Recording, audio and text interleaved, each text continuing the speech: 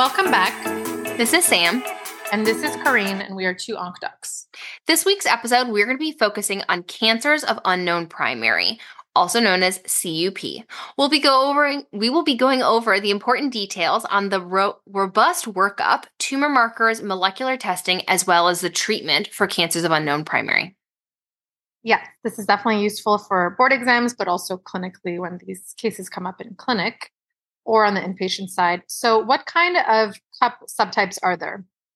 So the majority of these are actually adenocarcinomas, but other histologies can include poorly differentiated carcinomas, as well as squamous cell carcinomas, neuroendocrine carcinomas, and my favorite, sarcomatoid carcinomas, which is not a sarcoma actually.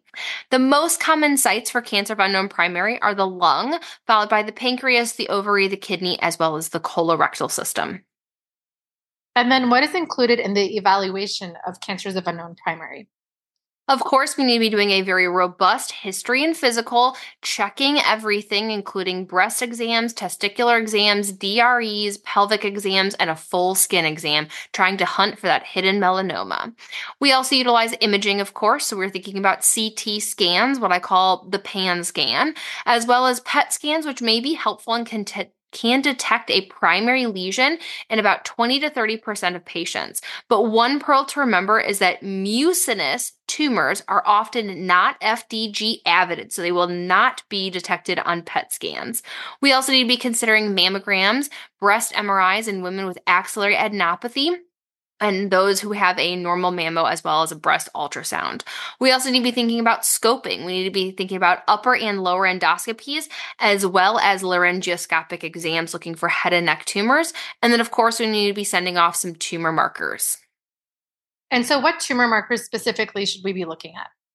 So some that we should be thinking about is beta HCG and AFP, which could be suggestive of a germ cell tumor origin, but also be aware that AFP is produced in hepatocellular carcinoma.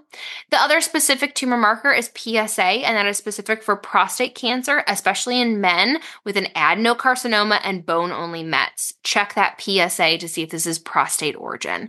Other tumor markers can include CEA, which may indicate a colon origin, CA19-9, which may indicate a hepatobiliary origin, CA125, which may indicate a gyne origin, CA15-3, which may indicate a breast origin, but overall, these markers are nonspecific.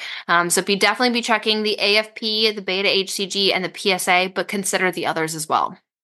Absolutely. And another one other than CA15-3 for breast is CA27-29. And so can we talk about the IHC stains that can help us diagnose cancers of unknown primary? So this is the bulk of what you guys are going to be going through on test day as well as in the real world. And one thing that we're going to be talking about is cytokeratins. So cytokeratins are positive in carcinomas as well as neuroendocrine tumors. The two that we're going to use to help kind of tease out cancer of unknown primary is cytokeratin 7 and cytokeratin 20. I'm going to call them CK7 and CK20 moving forward. So if the tumor stains positive for CK7 and CK20, you need to be thinking about urothelial tumors, ovarian mucinous adenocarcinoma, pancreatic adenocarcinoma, and gastric cancers. That's our differential. If the tumor stays positive for CK7, but it's negative for CK20, you need to be thinking about lung adenocarcinoma, as well as breast carcinoma, thyroid carcinoma, endometrial carcinoma, cervical, salivary gland, cholangiocarcinoma, and pancreatic carcinomas is on our differential. If the tumor stains negative for CK7, but it is staining positive for CK20, you need to be thinking about colorectal cancers, but also Merkel cell carcinoma, which stains also positive for CD117, as well as gastric cancers are considered. If the tumor stains negative for both CK7 and CK20, be thinking about hepatocellular carcinoma, RCC, prostate cancer, squamous cell and small cell lung cancers, as well as head and neck cancers, which should be considered when both are negative. A few other stains that we need to be thinking about. One is called thyroid transcription factor 1, or TTF1. This is seen in lung adenocarcinoma as well as medullary thyroid cancer. Neuroendocrine tumors stain positive for cytokeratin, as we mentioned above, as well as neuron-specific ionolase. Sarcomas, as opposed to carcinomas, stain positive for vimentin and desmin, and melanomas stain positive for S100 and HMB45. Yes, I always remember that S100 as well as SOX10 for melanoma. And then TTF1, lung and thyroid. I feel like that comes up a lot. And so, in addition to immunohistochemistry or IHC, do we use molecular testing for cancers of unknown primary? Absolutely. In 2024, I feel like molecular testing is a knee jerk for almost all tumors, including cancer of unknown primary. We're not going to talk a lot about this because it is a robust field in and of itself, but we do use molecular testing to potentially identify targetable mutations or possible mutations that could identify the tissue of origin. There's also tissue of origin testing within these groups that do these molecular testing. And one example is that if an isochrome P12 comes up, you need to be thinking about germ cell tumors. Definitely. And you can consider molecular testing either by blood or tissue, depending on what you're using. And so, what chemotherapy regimens do we use in cancers of unknown primary? Our empiric first-line regimens include carboplatin plus paclitaxel. This should be bold, underlined, and that should be your go-to gas on test day if you don't know what you're working with. Other chemotherapy regimens is carbopaclitaxel plus etoposide, gem-docetaxel, gem-cisplatin, gem-oxaliplatin, bevacizumab plus erlotinib. The response ranges from 30% to 40%, and a median overall survival is about 8 to 10 months. Again, we need to be looking for targetable mutations in these tumors because you could find the diamond in the rough like an N-track fusion, and we do have drugs to try to target that. And then, are there certain circumstances we can consider more tailored treatments? Yes, there are. So women with adenocarcinoma of unknown primary, as well as peritoneal carcinomatosis, you could consider this as an ovarian primary and possibly use a role for surgical cytoreduction followed by platinum chemotherapy.